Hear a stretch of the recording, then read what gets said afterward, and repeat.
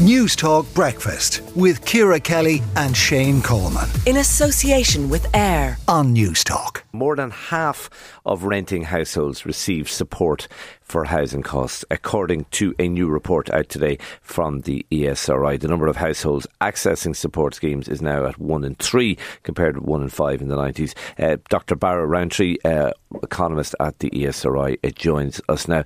Is there a consistency in how the rental supports are given out across the country, or is it possible to have a consistency?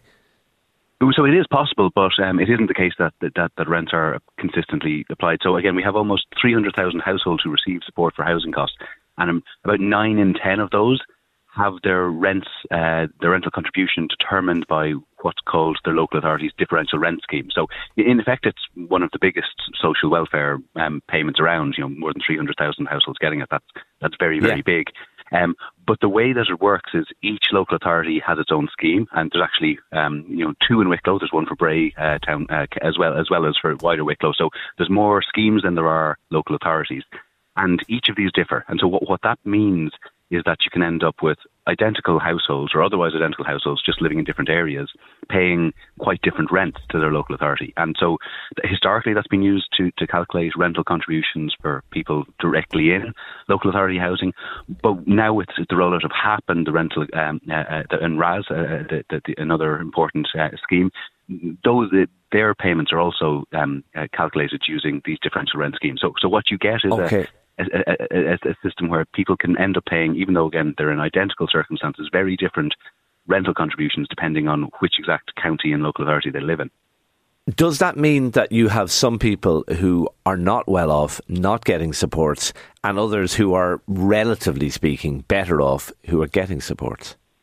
Yes, so that happens as well, but I suppose what the local authority bit of it does is means that people who do get it pay different amounts. But you also, as you say, you have some very low income renters who aren't entitled to support, and then at the same time you have some higher income people who are. And the reason that happens is essentially when you apply for social housing, and that includes local authority, approved housing body, or indeed housing assistance payment, you have to have income below a certain income limit at the point of application, but subsequently your circumstances can change. And so what that ends up meaning is that you get some people who are maybe just above that income limit today who aren't eligible to apply, but you have others who were below it a few years ago but now are doing a lot better, and they do still get that support. So you have also a really kind of anomaly, I suppose, in that.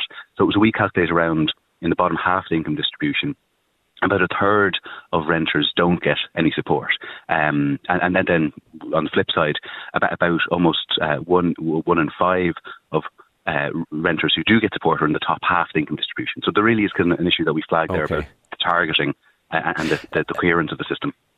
Finally, and briefly, Barra, do you make recommendations about maybe how the system could be changed, or is that beyond your remit?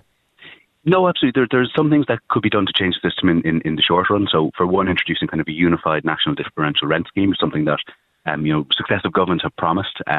It's tricky to deliver, but it can be done, and that will kind of resolve some, I suppose, the regional anomalies. There's also things that can be done in terms of, another thing we highlight in the report is it's very hard to find many properties that are below the rent limit. So the rent limits haven't been changed for HAP since 2017, and so they probably need to be more regularly revised. And likewise, the income limits, they haven't been changed since 2011.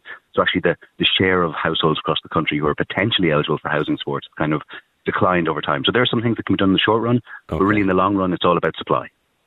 Yeah, isn't it always? Yeah, we definitely need more affordable accommodation available for rent. That is without question. Dr. Barra Rowntree, economist at the ESRI, thanks indeed for talking to News Talk Breakfast this morning. News Talk Breakfast with Ciara Kelly and Shane Coleman. In association with AIR. Weekday mornings at 7 on News Talk.